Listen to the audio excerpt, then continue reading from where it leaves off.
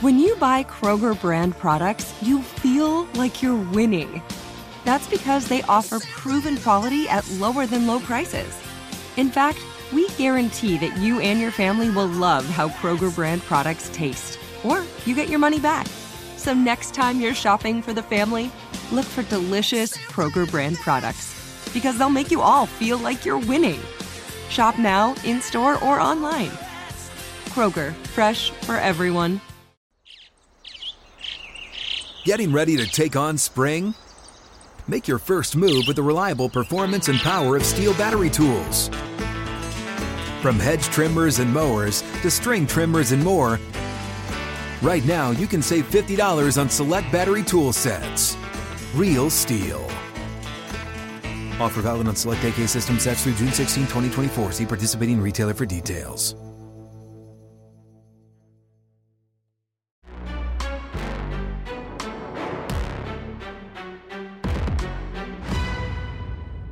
Hi, everybody. Welcome to another edition of Packers Unscripted from Packers.com. I am Mike Spofford. He is my partner in crime, Wes Hodkiewicz. We're coming to you here from different locations at Lambeau Field to review the 2023 draft for the Packers. Weston, 13 selections over a span of 3 days, including 9 on the third and final day on Saturday. I don't know about you, but only having Sunday off before coming back to work on Monday was not enough of a break. But that being said, it was quite the eventful weekend in Packerland. You know what the weekend reminded me of, Mike? It's where I don't know how many like 10Ks or half marathons you've run, but it's where you know you're prepared for it. 0. Okay, well, I've run a couple now. But if you're not properly conditioned to pacing yourself, you can kind of hit that wall at the end. That's what the 7th round was for me on Saturday night. It was like, hey, I knew we were getting 13 picks. I knew it was going to be a long couple days. But when we got to that 7th round and it was 1, 2, 3, 4 picks right in a row, that was sort of that last push over the hump. The most picks the Packers have had in the modern draft era, 7-round era, tying that with 2000 when, you look at Ron Wolf, drafting 13 players. And on that, what would now be the third day, he got Niall Diggs, Kabir Baja-Biamila, and Mark Tauscher. Three pretty good football players. And certainly there was one big line. It came from Milt Hendrickson, Packers director of player operations, when he came out to talk about some of the picks. And he said, if you're batting 300, it's better to have 13 at bats than 10. And it's true. I mean, it does. Having those extra picks gives you a couple more swings at the plate, and the Packers hope that they hit a home run here. Yeah, well, it was a busy 3 days. And as we review the draft class here, we'll break it down by phase: offense, defense, special teams. And when you look at what the Packers did on offense, Wes, this was about an influx of young talent at the perimeter positions. The Packers drafted three wide receivers, 2 tight ends, and a running back. All of them are going to have a tremendous opportunity to make their mark on the depth chart here in Green Bay as things currently stand. The offensive picks started on Friday night with the 2 tight ends, one in the 2nd round, one in the 3rd round, Luke Musgrave from Oregon State and Tucker Kraft from South Dakota State. In between those two, in the 2nd round, was wide receiver Jaden Reed from Michigan State. And then 2 wide receivers added on Saturday, Dontavian Wicks from Virginia. I believe he goes by Tay, so I'm just going to call him Tay Wicks, and Grant Dubose from Charlotte. So at tight end and wide receiver, not unexpected what the Packers did, loading up, so to speak, at those 2 positions, and a combination there of early round picks and some late round picks to see what these young men have. Well, and as you said too, Mike, you and I, we haven't had necessarily the opportunity to dive right into this draft yet. We kind of slept a little bit on Sunday, and then we came into the office today. One of the little type of, little research projects I want to do, it won't take too long, I'm sure, on drafthistory.com, was the last time the Packers out of a draft drafted a quarterback, a running back, a receiver, at least one receiver, and at least one tight end. They addressed everything. And I think when you look at what the Packers' needs were, they lost a lot of their depth in free agency, right? So many people focus on the Aaron Rodgers transition to Jordan Love, but you lose Alan Lazard, you lose Robert Tonyan. At this time, Mercedes Lewis has not been re-signed. The Packers needed not only to find some potential playmakers, they needed to be able to build out the depth at their skill positions. Brian Gutekunst did that, starting really quickly, just mentioning Musgrave and Kraft. There's a lot of people in inbox asking, well, if you like one, why did you have to take two? Well, the fact of the matter is, Mike, last year, Robert Tonyan and Mercedes Lewis, they ate up almost 1,500 snaps together. They started 20 combined games over the course of the seasons. The Packers love their 12 personnel package, and they would just be completely thrilled if both Musgrave and Kraft end up being solid NFL contributors. They have different type of skill sets, but yet they're both incredibly versatile in what they do. It's not like one is just strictly an inline blocker and one is a perimeter Jermichael Finley type receiving tight end. A lot of flexibility with how the Packers want to use that position. And when you only had Josiah DeGuara and Tyler Davis coming back from last season, you had to make a move, and the Packers did that. Yeah, Musgrave is that big target, but with the speed down the field, he's that kind of prospect coming off of obviously a really rough knee injury from last season. But he talked in his conference call, the Zoom call that he had with the media after he was picked. He talked about how he really pushed himself to be able to get back on the field for the Senior Bowl. He knew he could be one of the top guys in a very deep tight end class, as long as he would have a chance to show what he's got. And even though he really didn't have much of a season, just 2 games at Oregon State last year before the injury, he was back on the field for the Senior Bowl. He did everything at the combine, and he did become one of the top prospects that was being talked about very much so as a second round target for a lot of teams, and the Packers swooped in there. Then in the 3rd round, they add another tight end in Tucker Kraft. Now this is an FCS All-American from South Dakota State. He even talked about how he had NIL offers, a chance to transfer from the smaller school, go big time, make some money as a college kid in this new landscape of college football. He's from Timberlake, South Dakota, a population of 513 people, and he wanted to stick to his roots, stick to the small town roots that he has. And now he's going to take all that background to the big time, so to speak, in the NFL. Sounds like a very, very confident young man. I had asked Brian Gutekunst, okay, so if the vertical speed, which is what John Eric Sullivan had pegged Luke Musgrave as sort of the standout trait in a very deep class of tight ends, if vertical speed is Luke Musgrave's thing, what is Tucker Kraft's thing? And Brian Gutekunst said it's probably the run after the catch, the ability to stay balanced, to break tackles and turn shorter passes into some longer gains. Both of these guys can run, but it's an interesting compliment to talk about the two of them. One of them being the downfield threat, the other one being a guy who can maybe break some tackles and turn shorter passes into more productive plays. Yeah, you never want to have injuries, but when you look at Musgrave, the MCL, I wrote about this, I think, in our Insider Inbox column. That is probably the best case scenario in terms of when you talk about knee injuries, because his did require surgery. Many times sprains can actually heal themselves when it's a medial collateral ligament. But the thing that's cool about it from his perspective is he was able to get healthy again. He was able to go through the offseason program or the pre-draft process and show teams that, hey, this is the type of player I am. Because Mike, you mentioned the 2 games before he got hurt, he was already halfway towards his entire output from the previous season. He was in the midst of a breakout season with the way that he started his 2022 campaign. And then from Kraft's perspective, so much respect for the kid. We'll talk about Carl Brooks at some point too. These guys that look for the programs that really invested in them and they stayed true to them. And I think if anything has been proven here the last few years, when you look at what South Dakota State has done, obviously last year, North Dakota State and Christian Watson, not only are they producing NFL talent and NFL ready talent, the amount of opportunities these kids get is pretty incredible. I mean, I believe Kraft played in like 15 games or something close to that last year. I mean, these kids get such a huge opportunity to be the guy in these offenses. And another big thing that Milt Hendrickson talked about, you look for it. You look for these young guys that maybe don't play against Alabama every week to dominate their competition. And Kraft is one of those kids that has done that.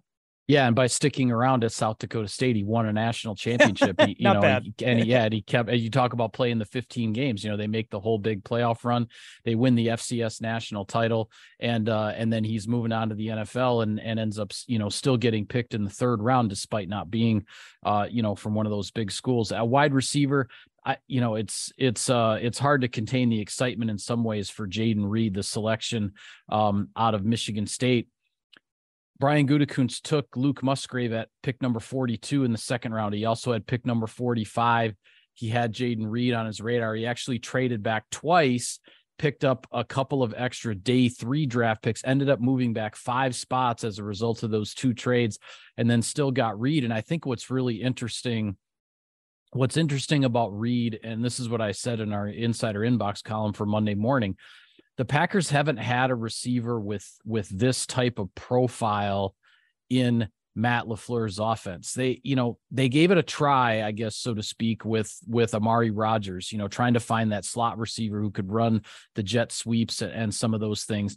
But Amari Rodgers doesn't run like Jayden Reed does in terms of the speed. Amari Rodgers didn't have all these highlights of contested catches, going up and fighting for footballs and doing the kinds of things that Jayden Reed did at Michigan State. So there's a very different profile here. While Tay Wicks and Grant Dubose are those 6'1", 6'2", and 200-pound, more of those classic Green Bay receivers in terms of the physical profile, Jayden Reed is not, and this is going to be a very interesting addition in addition to what he did as a return specialist at Michigan State as well. This is a very, very interesting addition to Matt LaFleur's system. As I've said numerous times now, it's always interesting to see what the Packers' offseason emphasis is and how that ultimately correlates to the team that they build for the upcoming season.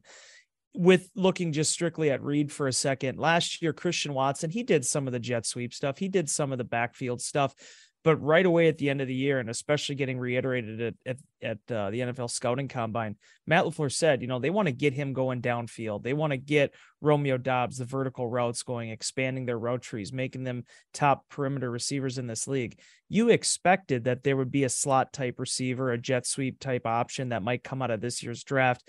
And boy, oh boy, does Reed fit that. I mean, this is a kid that did and wore a lot of those different hats at Michigan State. He offers you some punt returning flexibility. He's a guy that is willing to play on coverage teams. Although if he shines the way he did at Michigan State, he probably won't have to very often.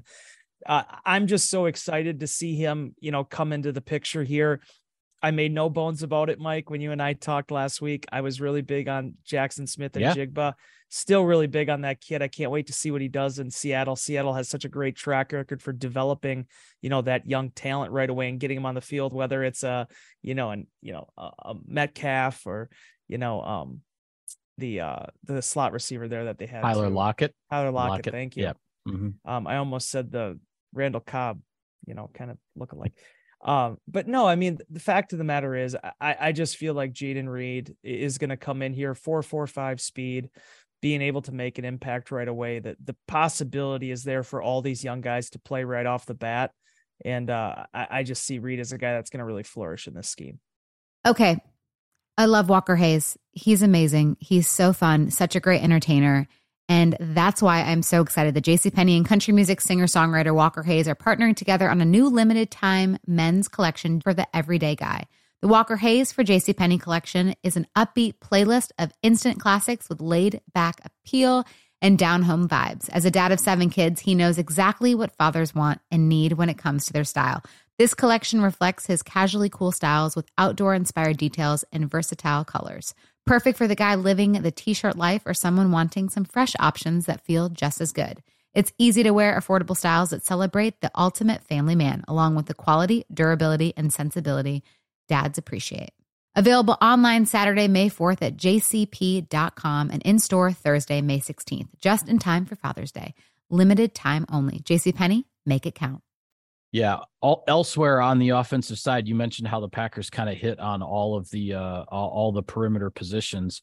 Lou Nichols, drafted in the 7th round, running back out of Central Michigan, and then also in the 5th round, Sean Clifford, the quarterback from Penn State. I'll start with the running back first. Nichols, really interesting guy here. Much like Tay Wicks from Virginia, 2021 was really his big college season. Nichols had 1,800 rushing yards, 16 touchdowns for Central Michigan in 2021. Then in 2022, he dealt with some injuries, was limited a little bit. Sounded like he was trying to play through, playing in some games where he wasn't close to 100%. Central Michigan also had 2 offensive linemen from their 2021 group that were drafted. That doesn't happen every year at a school like Central Michigan, where 2 offensive linemen are drafted in the NFL the same year. So there was a lot of transition going on there. But Nichols, I mean, right away, Packers know, obviously, it's the Aaron Jones and A.J. Dillon show at running back, but you have Patrick Taylor, you have Tyler Goodson, and now you'll have Lou Nichols in that mix to see who the number 3 running back is going to be. It was funny listening to Nichols too talk about, Mike, so many times the small NFL circles, just, the 6 degrees of Kevin Bacon, if you will, how these things go.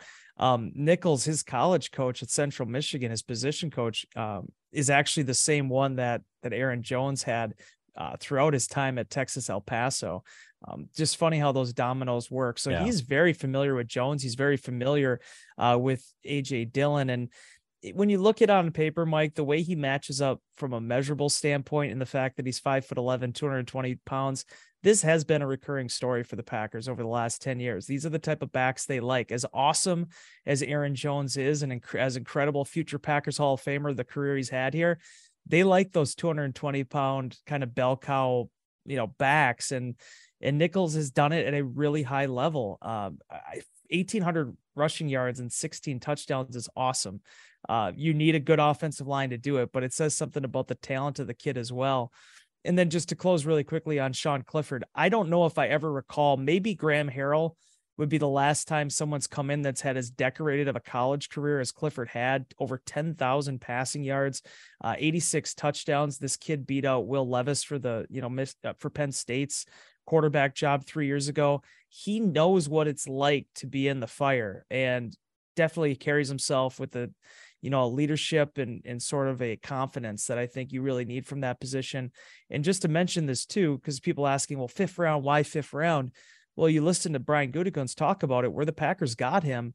Not only did they feel like that was the best value and the best fit, there wasn't necessarily a lot of guys underneath him that they valued in that same way. And certainly they wanted to bring in another quarterback, and now they got a pretty good prospect here in Clifford. Yeah, Clifford won, I believe it's 32 wins during his, he started 46 games, I think, at the college level at Penn State, which is pretty remarkable. There are actually a few guys in this draft class that really were 4-year starters, in some cases 5-year starters.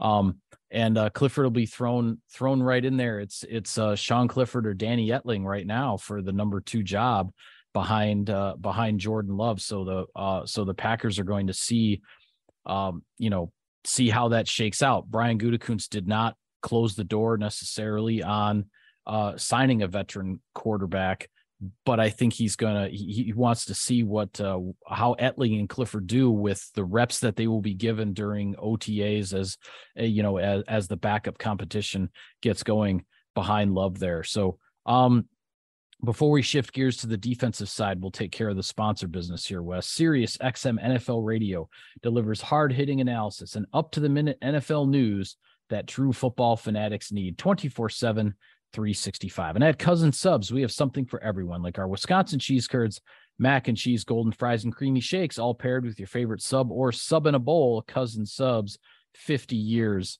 of better. All right, on the defensive side, that's where the Packers began this draft, sitting at number 13 overall in the first round. And things, went fairly predictably. Maybe there were a couple of surprises in there, but you and I both talked about it quite a bit in our preview shows leading up to the draft, that Lucas Van Ness, the edge rusher from Iowa, was a very strong candidate for the Packers to select in the middle of the first round. And sure enough, he was there, and the Packers took him. And this is a young man. I'll say this: he's 21 years old. He's going to turn 22 just before the start of training camp. He really only played 2 years at Iowa. I don't want to hear all this stuff about how he didn't start any games or whatever. It's like, come on. The kid played a ton of football. All right. The whole starting thing was just because of Iowa's, procedure with their fifth-year seniors and their veteran players and all that. Lucas Van Ness was a star on a really good Iowa defense. Okay. So I don't want to hear this about the not starting games. But this pick feels a lot to me like the Rashawn Gary pick from a few years ago, a young guy who the Packers believe has not reached his potential at all, who has lined up both inside and outside as far as along the defensive front and getting after the passer. The biggest difference here, in my opinion, with the Van Ness pick versus the Gary pick is Gary was chosen right after the Packers had just signed Za'Darius and Preston Smith to be the starting outside linebackers. Lucas Van Ness is coming in at a time that the Packers don't know when Rashawn Gary is going to be back. You have Preston Smith on the one edge. This is a young man who could come in and start right away. That was not the expectation for Rashawn Gary. It very well could end up being the expectation for Van Ness. Yeah, I've never really seen a situation like this before, Mike, where you have a rookie that's coming in that could potentially be playing right off the bat. I mean, at the edge rushing position. I mean, even if you go back and think about Clay Matthews, I mean, Aaron Campman was also kind of, earmarked for that outside rusher position. Clay was not a guy that they even necessarily thought about that. Nick Perry, you had Mike Neal. And certainly, as you talked about with the Smith bros and Rashawn Gary. Yeah. Clay Matthews, I don't think he started until like his fourth or fifth NFL game. He was not a starter the first month of the season, his rookie year. Yeah. So it is a process, but in this case with Van Ness, it makes so much sense. And I talked a lot about, my head going with my heart with that first round pick. Certainly, as I've talked about numerous times, JSN was my heart, but in my head, it's always about tackles and edge rushers for the Packers in the first round. You just don't find that type of talent that separates itself from the rest of its position, quite like outside rusher and quite like tackle. Why? Because they're the ones that are most directly tied to the quarterback, pressuring the quarterback and protecting them. And Lucas Van Ness, where he really benefited last year, Mike, as everybody's so tied up on this starting business, is the fact that he was able to put tape out there against Paris Johnson. He was able to put tape out there against Peter Skoronski, and it is impressive. This isn't some kid that just got a bunch of TFLs and pressures and sacks against, so-and-so from the directional states of the world. Yeah. It wasn't like it was just the fill-in non-conference games. This guy did it at the Big Ten level, 6'5", 272 at 21 years old. That is a kid with big paws, man. And I'm excited to see him grow into this spot. You can play him early on if you need to in that rotation with Kingsley Enagbari and Justin Hollins. Later on, if Rashawn Gary comes back, you can maybe push him inside. A lot of flexibility in how Lucas Van Ness could affect this defense. Yeah. And you mentioned, with the Packers sitting in the middle of the first round, and we had talked last week about, it's as much as there's been all the talk about the receivers and the tight ends, it's probably going to be, a bigger guy, an edge rusher or an offensive tackle. And I have to give you credit because we didn't mention this in the review of the offense. You had said on one of our draft preview shows that if the Packers are going to get an offensive tackle, you probably get one right away in the first round. But if you don't get one of those guys right away in the first round, then maybe you don't even bother, because the Packers are bringing back 13 offensive linemen from last year's roster and practice squad, which is an unprecedented number of guys coming back. And sure enough, what happened? The one position the Packers did not address was offensive line. The top tackles, I believe 3 of the top 4 tackles were gone by the time the Packers were ready to pick. They decided to go with edge rusher and Van Ness, and then the offensive tackles, they just let it go from there. It made sense from a strategic standpoint. That being said, I will also say that I think one of the things I said on one of our draft preview shows with regard to the defensive line is this felt like a draft where the Packers were going to have to find some potential prospects on the third day on the defensive line because of the edge rusher, the receiver, the tight end, and the spots that you were probably going to address on the first 2 days in terms of the guys at the top of those positions. And sure enough, Colby Wooden from Auburn is drafted in the 4th round, and then Carl Brooks from Bowling Green in the 6th round. A couple of day 3 defensive line prospects that, frankly, Wes, are really, really intriguing, because Colby Wooden, he dropped down into the 270s weight-wise for the combine, and he was able to actually crack 4.8. He was in the 4.7s in the 40. But he basically plays, he plays in like the mid 280s, and sounds like he has the frame to carry that and possibly a little bit more. And a guy, Carl Brooks from Bowling Green, 300 pounds, and his last year at Bowling Green, 18 tackles for loss, 10 sacks among that bunch as an interior defensive lineman. Those are some numbers that are pretty impressive. Now, obviously, doing that in the MAC is not the same as doing that in, say, maybe the Big Ten or the SEC because of the offensive linemen across from you. And that's why a guy like Carl Brooks with those numbers, lasts until the 6th round. Both of those guys, for a Packers defensive line that lost Dean Lowry and Jaron Reed in free agency, and you're trying to rebuild some depth there, I think those are 2 really, really interesting prospects. Yeah, because they don't do what the guys that are coming back do. You had TJ Slayton as your run stuffer from 2 years ago. You need him to play that one tech role. You had Devontae Wyatt coming in, sort of filling the shoes there, having that prototype, much like Kenny Clark. You need to add some more versatility, a little bit more different looks, I think, to that defensive front. They very much did that with these 2 prospects. If I can really quickly, just diving into Brooks for a second, one thing that I want to give Lance Zierlein a shout out from NFL.com on this, because I really enjoyed his write-up on Brooks. He said there's going to be a lot of people, Mike, as you just alluded to, that are going to kind of knock him a little bit for, he went up against the MAC. He said that would be a mistake. If you look at this kid's film, and Milt Hendrickson also touched on this, and many times he was a man amongst boys. He dominated at that level, and he did it for 5 years, Mike. This is a guy that led Bowling Green 4 times in sacks, including his true freshman year. The only year he didn't was his junior season, when they only played 5 games because of COVID, and he hurt his foot and was out for 2 of them, and he still had 2 sacks in 3 games. This is a really intriguing guy. And to correct myself earlier, when I was talking about edge rushers in 2012, it was Nick Perry and Eric Walden, not Mike Neal. I want to bring up Neal, though, because Neal kind of reminds me a little bit of what they're doing with Wooden too. These guys that are probably a little bit more athlete than your traditional stereotypical linemen. These guys, you've seen some of these videos of Wooden, and even just kind of looking at him, he's a grown man. This guy is an athlete, and I'm very excited to see, Jerry Montgomery getting 2 talented players that have very contrasting skill sets, but yet could both still be factors in the middle of that defensive line. Just the type of moves you need to make. Again, like tight end, they graduated a lot of snaps off this team with Lowry and Reed leaving in free agency. They got 2 guys that could potentially step in and help fill those roles.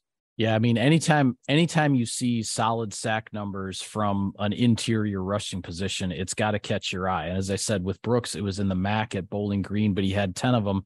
And you're talking Wooden at Auburn, that's in the SEC, and he had 6. A half a dozen sacks in a league like that, when you're rushing from an interior position and not off the edge, that says you're a disruptor, on the inside. And that's what the Packers are hoping that these 2 young men can become for their defensive line as well. Yeah. And I'll just mention really quickly on Brooks, if people want to talk about that at Bowling Green, that's fine.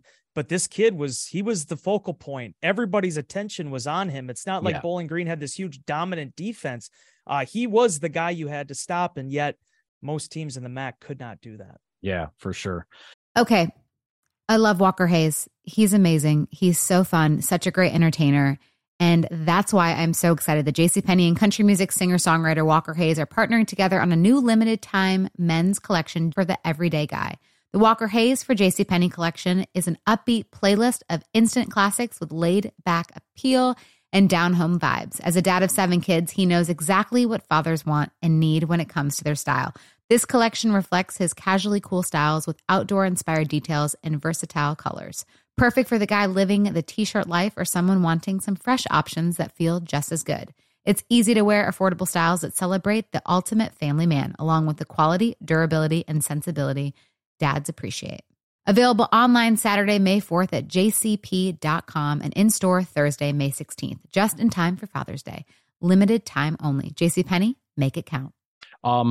In the 7th round on the defensive side, a couple of picks in the secondary. Carrington Valentine from Kentucky, Anthony Johnson Jr. from Iowa State. Valentine, a cornerback, Johnson Jr., a safety, but a converted cornerback who in his 5th year for the Cyclones in Ames, Iowa, converted to safety.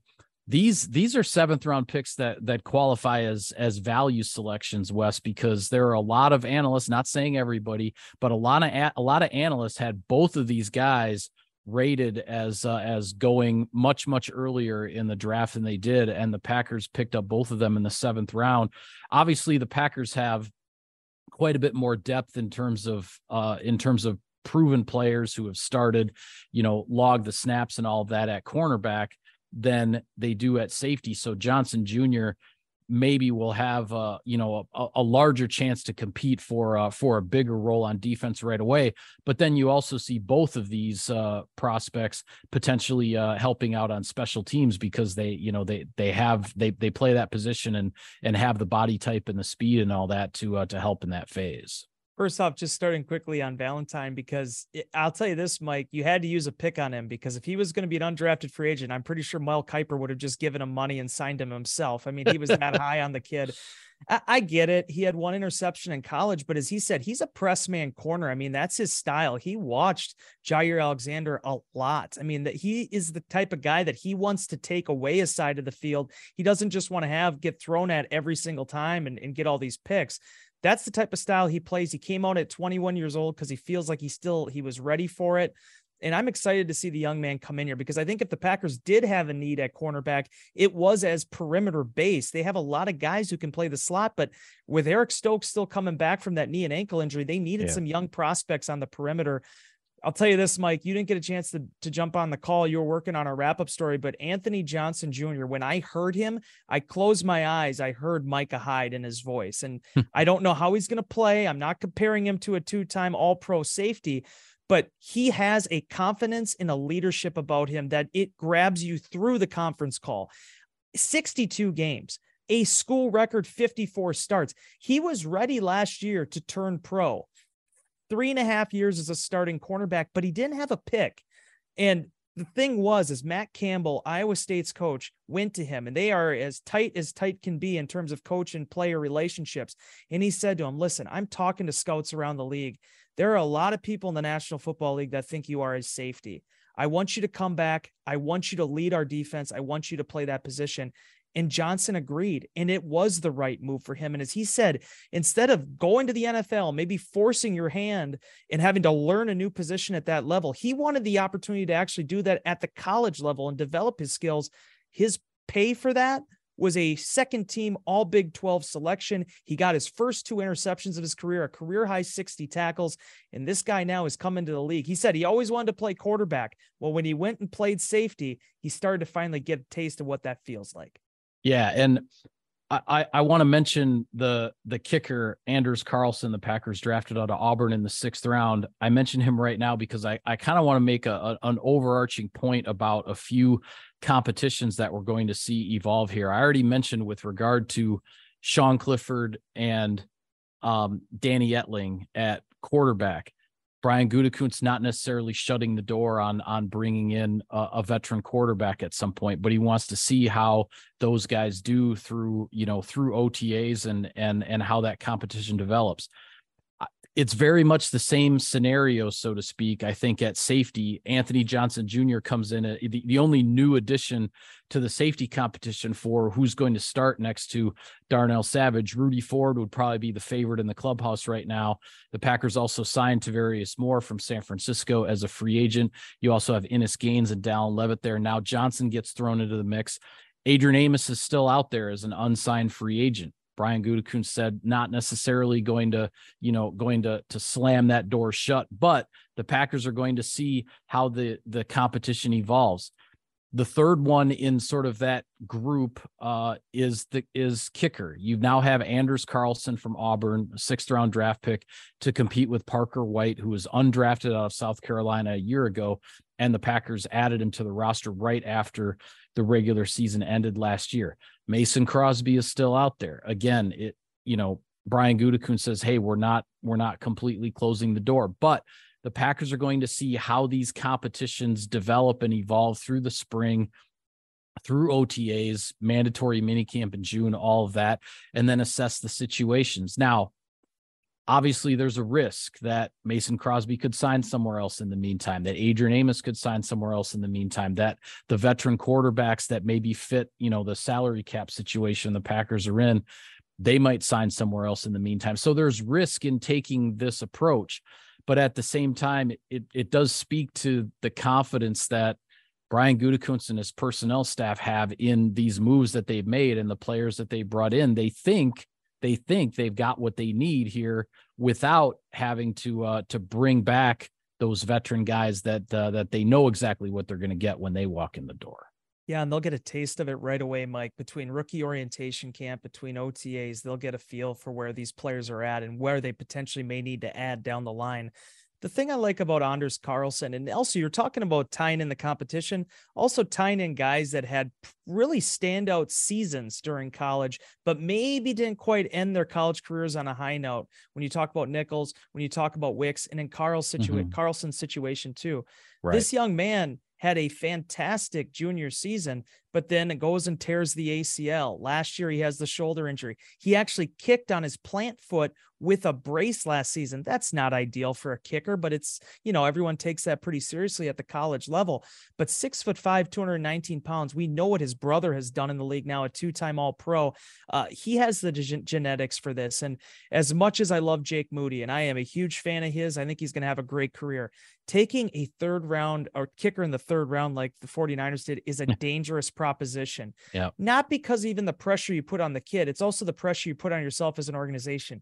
You can't cut a third round pick. He has to be the guy. And if you do have to bring in another kicker, are you necessarily going to also cut the guy that you spent that type of draft pick on? It's tough to do. Same thing with New England going and getting the Maryland kid in the 4th round. The 6th round has been a sweet spot for the Packers at kicker. The 11th time they've taken one.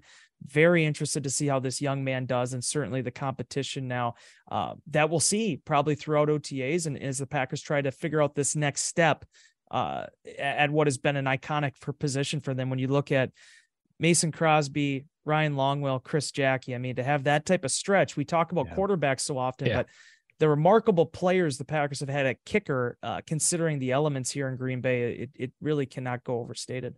Yeah, it was interesting seeing the selection of Carlson, immediately looking up the information on him. It's like, oh yeah, of course, he is the younger brother of Daniel Carlson, who I hadn't remembered this, but had also kicked at Auburn. So Auburn's had basically like 9 years, 10, 9, I was going to say 10, but 9 years with a Carlson as the kicker.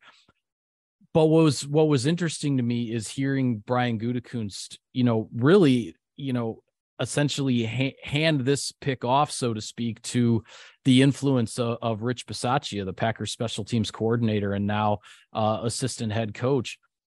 We saw the influence that Bisaccia had in how the Packers rebuilt the special teams last year with the acquisitions, with bringing guys in like Dallin Levitt, like Keyshawn Nixon, and guys that he had worked with. And obviously that there was a solid turnaround in the special teams phase. And then Rich Bisaccia gets, the additional title in the offseason. And now here, the faith that the Packers are showing, where it's like, hey, the statistics of this, this Carlson kicker, his last couple of years in college, they're not that great and whatever.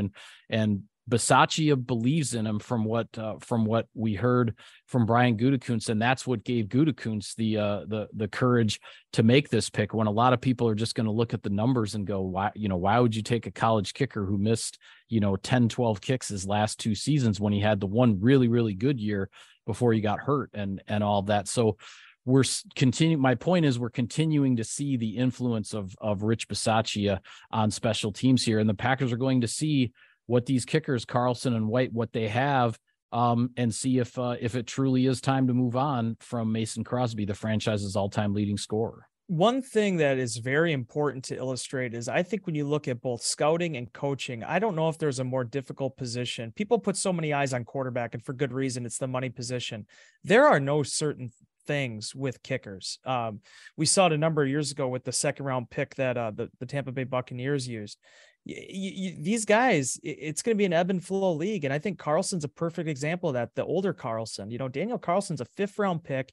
He goes to Minnesota. He has a couple bad games, including one against the Packers. Yeah, one here at Lambeau was when he lost his job with the Vikings. And then that's what obviously leads to him landing in Oakland, and he works with Rich Bisaccia and becomes an all-pro kicker. And then Bisaccia gets to know the younger brother, and now that younger brother is with Bisaccia here in Green Bay. Yeah, and it's one thing to be an all-pro, or I should say an all-American, but and you give credit to Daniel Carlson for picking himself up and making him into the player that he is today. But it takes someone like Rich Bisaccia to have some faith in him. And obviously the Raiders to bring a kid like that in and give him a shot after things didn't end so well in Minnesota. So there is so much projection involved, because unless you are, a Justin Tucker or a Mason Crosby, where you just have this prodigious run in college, guys are going to miss field goals. It just happens. I mean, it is a tough thing to kick in college, let alone the National Football League. So I like the pickup in terms of being able to finally make that investment. The first time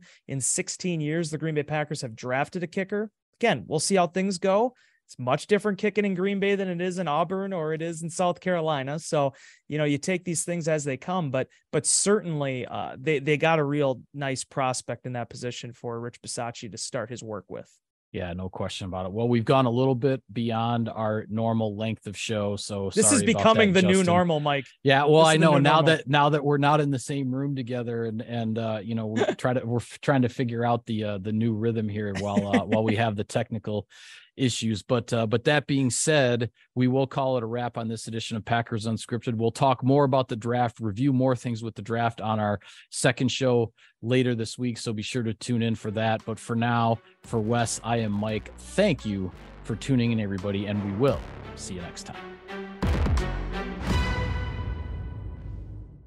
With the new Dexcom G7, you can achieve better diabetes results without painful finger sticks. It sends your glucose numbers to your compatible phone or watch, so you can always see where you are and where you're heading. See how food and exercise affects your glucose, making it easier to spend more time in range and lower your A1C. Take control of your diabetes with the #1 recommended CGM brand. It's easy to get started today at Dexcom.com. That's Dexcom.com. Dexcom data on file 2023. If your glucose alerts and readings from the G7 do not match symptoms or expectations, use a blood glucose meter to make diabetes treatment decisions. For a list of compatible devices, visit Dexcom.com/compatibility.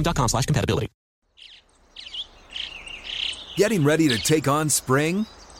Make your first move with the reliable performance and power of Steel battery tools. From hedge trimmers and mowers to string trimmers and more, right now you can save $50 on select battery tool sets. Real Steel. Offer valid on select AK system sets through June 16, 2024. See participating retailer for details.